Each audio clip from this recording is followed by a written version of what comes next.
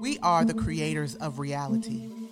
Those who have mastered perseverance, those who thrive despite attempts to thwart us, those who make magic at the root of the very trees they hung us from. We are the mountains and the rivers. We are the sun and the moon. We are sand and gems. We are the first and the final. We be big and small. We be light and dark. We be seasoned and youthful. We be sensual and sacred. Those gifted and divine. Those powerful and radical. Those vibrant and ancestral. We are the creators of reality. We are the Black Oasis.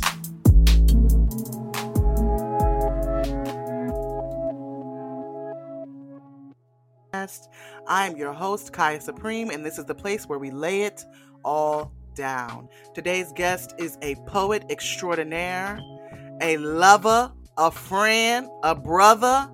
He is dynamic. He is engaging. He is brilliant. He is insightful. He is creative. He is a powerhouse and a wealth of knowledge and information. The Ajani Nafula. Welcome, brother. The sound effects that you make are amazing. Thank you. I don't think we can really get past that. I think that's amazing that you can do that. Thank you, first of all, for the sound effects. I'm going to shout that out. And thank you for having me on your show. Absolutely. It would not be an oasis without you. So, tell the Saints what your name means and why it's imperative to your purpose. I am Ajani Nafula. Nafula, here comes the rain. And Ani, with truth as my guide, I fight for character. This name is one of objectivity. It's about getting the tangible evidence of a thing, and how do you apply the tangible evidence of a thing that it makes you better. Fight does not mean fist. It does not mean struggle, but it means press. It means get out your own way. It means put the things down in order to grapple with this notion of truth that you get. This here comes the rain. It means get ready to soak up that which is necessary. You get ready to be saturated with something from the Most High that's going to, and truth does that. It makes you better. For me in particular, it's about submission to the thing that is and letting go of the thing that is not. That's what that whole name means to me at this point in my life. And even though I've been walking with this mantle for about well over several years now. Well past a decade. I've definitely gotten my roots and got my good footing in what it means to be a Ajani Nafula at this point. Absolutely. And so at Black Oasis, we believe that bringing together Black people, giving Black people access to things that will nourish them, support them, heal them, we will end up creating a paradise, right? What is something that has to be a part of a paradise for Ajani Nafula? What do you think has to be a part of an oasis for you? We've got to be able to lovingly call out toxicity and heal the root of the toxic place. Whether it's between gender, whether it's in identity, whether it's in mental health, whether it's in economics, whether it's in different rights of life. Can we lovingly call out the toxicity and get the work done without having it to be blaring, without having it to be abusive, without it having to be commercial or for entertainment purposes? Can we just do the work to heal ourselves and make us better? Okay. So help us identify some of the toxic things that we have in our community. What are some of the things that don't serve us? Hierarchy does not serve us. What's hierarchy? Hierarchy is a place where someone or somebodies have made themselves the top, and they've made tiers, degrees of living, based upon politics and preferences. And in that, hierarchy creates cliques, clubs, crews, and caste, right? And we treat people according to these politics and to these preferences, and it doesn't help. It just, while you creating these cliques, clubs, crews, and this caste system, you are also breeding resentment. You are breeding animosity, jealousies, and messiness that don't help. And I think the alternative to, I have found that the alternative to hierarchy is community, right? Community creates communion, breeds compassion, promotes companionship, and teaches a collective interdependence, right? I have my own, but I share my own with my own.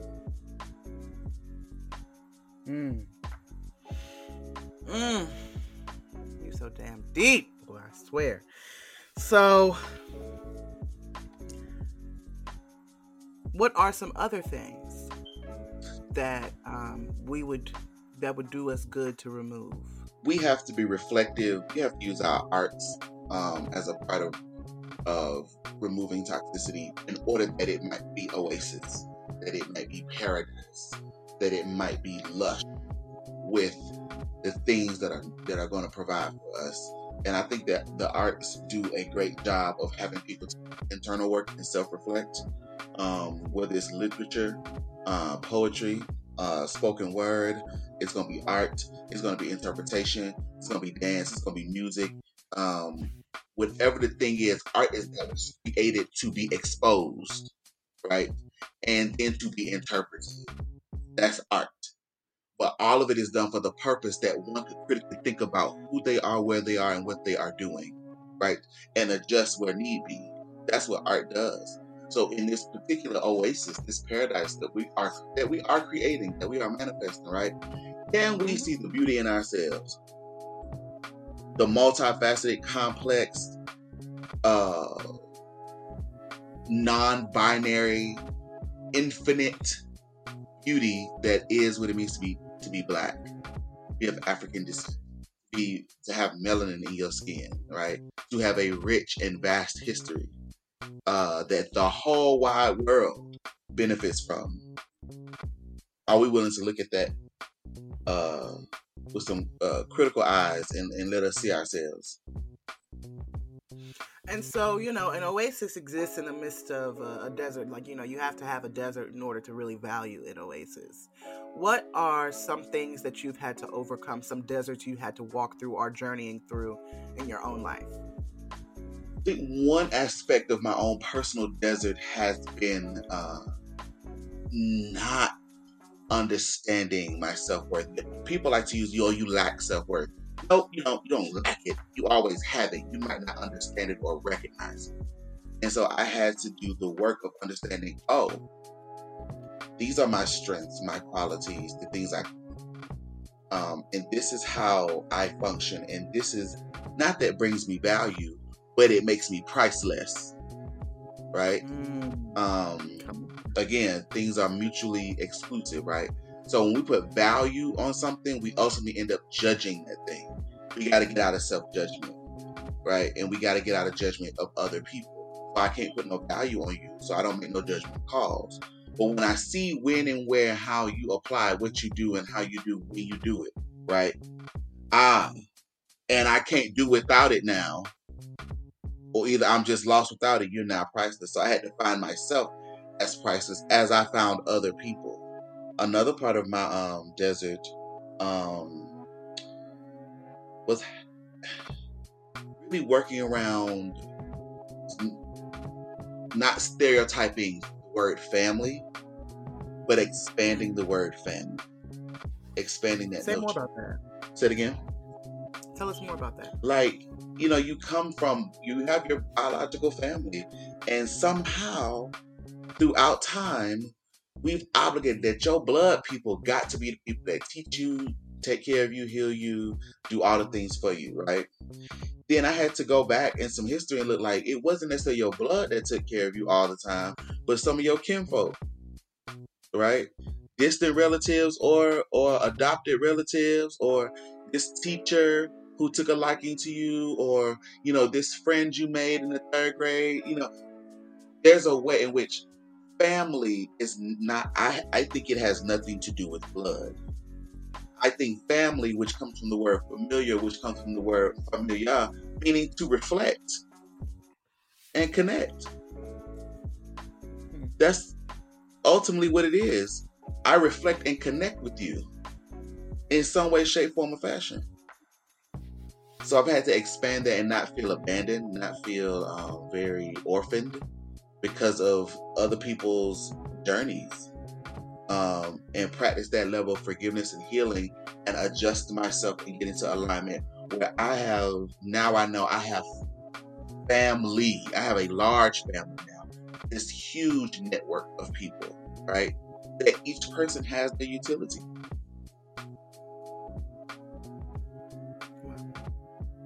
So, let's talk about brotherhood. What does brotherhood mean to you? Brotherhood means to me a multitude of things. How can I make this clear? Brotherhood is literally being covered, supported, and buttressed by other men who desire to cover, support, and buttress you as much as you desire to cover, support, and buttress them. A hood goes over something. A hood covers something, right? A hood encapsulates something, right? So you're in the thing, right? And it's precious, especially when you get somebody, especially men, black men, who make the agreement, I got you. That's a beautiful thing. It's a simple notion that comes with so much, but it's so amazing to when people commit to having your back. And not saying it's peach, it's all peaches and cream and coming up roses. It's a hard work, because two trees growing next to each other, so they're always going to have some friction. The truth of the matter is, their roots are trying to find some way to give each other sugar that they might survive. It's a hard road to hoe, but if you are committed to it, you'll get there.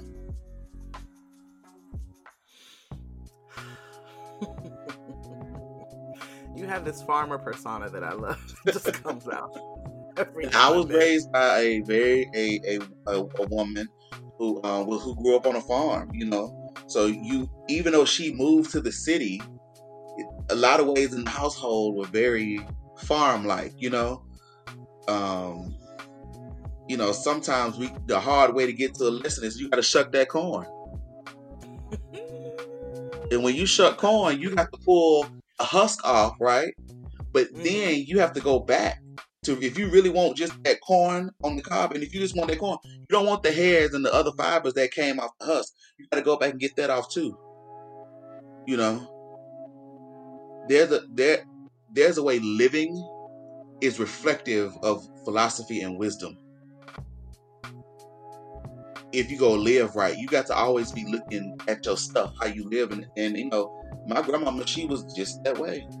Everything related to something.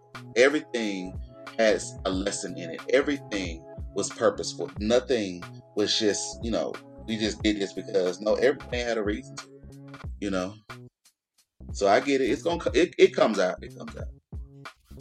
So how has community helped raise you? Ooh, child. I think it was, real talk. I think the community helped me be a child, finally. They say you grow up too fast. I think I was given adult responsibilities because of maleness in a house full of women. Because of patriarchal tendencies, we end up making men, no matter what their age, king, right? And that then can spoil a male child. That can end up ruining a male child. It can end up setting that child back emotionally.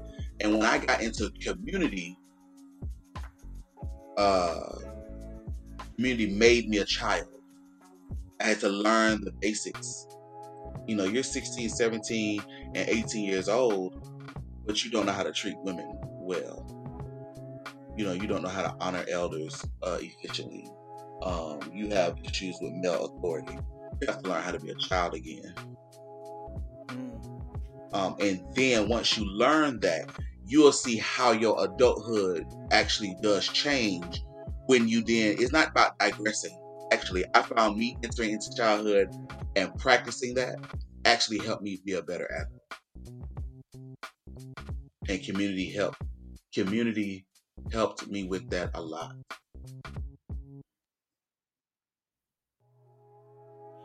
So how can we as women be better sisters to our brothers?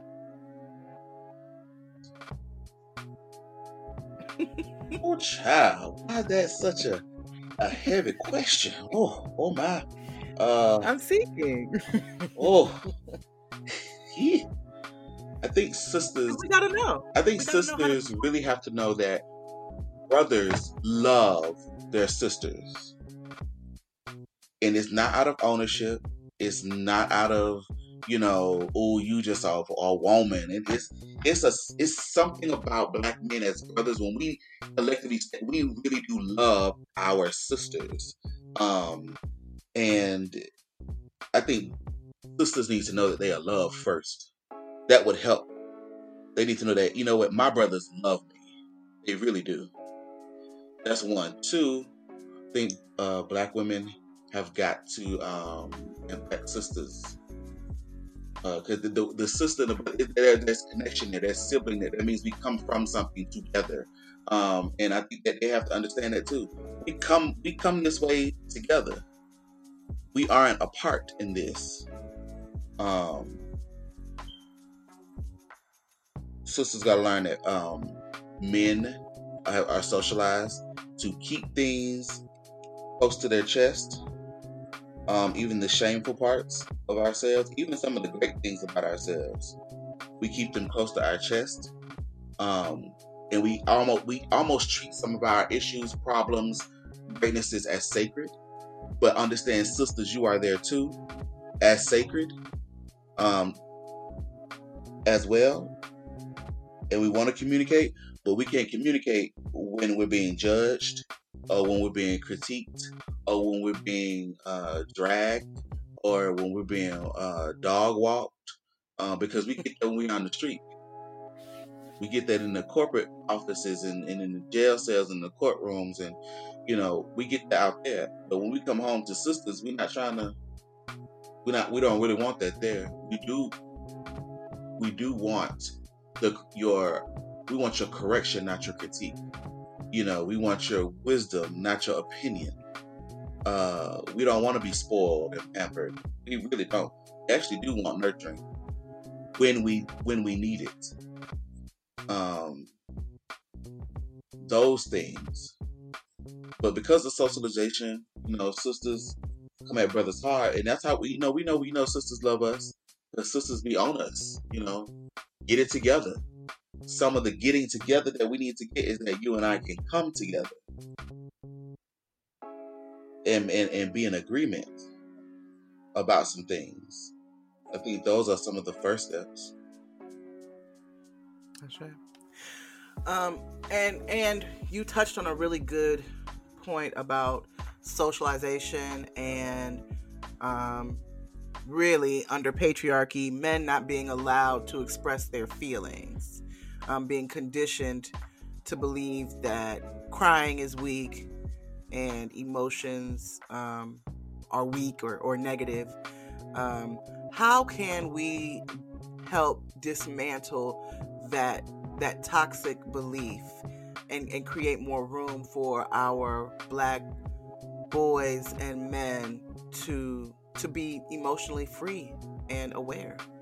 I think we really have to start now saying out loud, men do cry. Men, it's okay to cry. We got to start saying it out loud. We got to start putting it on t-shirts and putting it in commercials, right? We need to start popularizing that men can cry. that men can emote, that men can smile, that men can celebrate, that a man can dance to his favorite song publicly and not be critiqued. We got to stop telling little boys. First of all, stop calling little boys man. Hey, big man, that's my man right there. Nope, he's a boy. Give him back his boyhood. You know what I'm saying? Don't put him into a position that he is not ready. And don't socialize him into an emotional construct that he hasn't even experienced what it means to get his feelings hurt yet. When a boy cries, let them cry. Let them. Remind them that it's okay to emote, share, and to be who they are. We got to promote that for our children. Period. Really, it's really not just for black boys, but children. Period. Because then they grow up to be black adults with repressed aspects of themselves, and they wonder why it's difficult to navigate in certain areas. Wouldn't it be nice in this black oasis, this paradise, where children could just be fluid and they become fluid adults, where they could just roll? Water flows against the places of least resistance. And why can't we have that as children who become those adults? Because we become so rigid and resistant. Our parents and grandparents and great-grandparents, some of this was their own survival mechanism, their safety clauses, their covering of us, these respectability places to teach us. But now we know that those things don't serve us.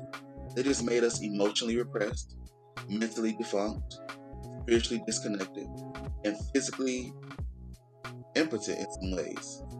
So therefore, we find ways of trying to survive that, and it becomes compounded. Let's stop that. Let's heal ourselves by healing our younger generation, right? Because we know healing for the self, you heal 7 generations back and 7 generations forward. So when that boy starts crying, come and sit right here and cry. Or you can go ahead and cry, get it out. I'm going to remind you that you are loved and cared for, but I want you to cry and get it out. You are in safe space with me.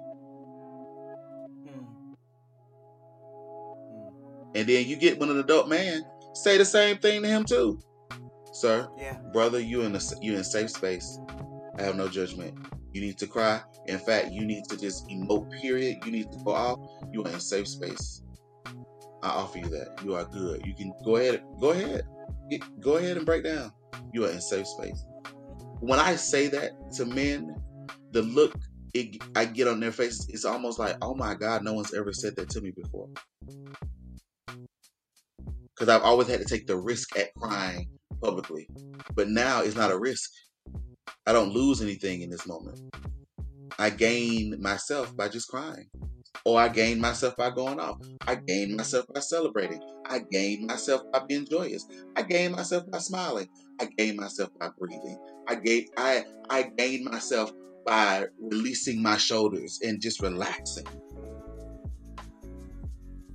If we could just give that back to each other, this oasis would be what's greater than the oasis? Honey, I don't know. This would be a utopia, I guess.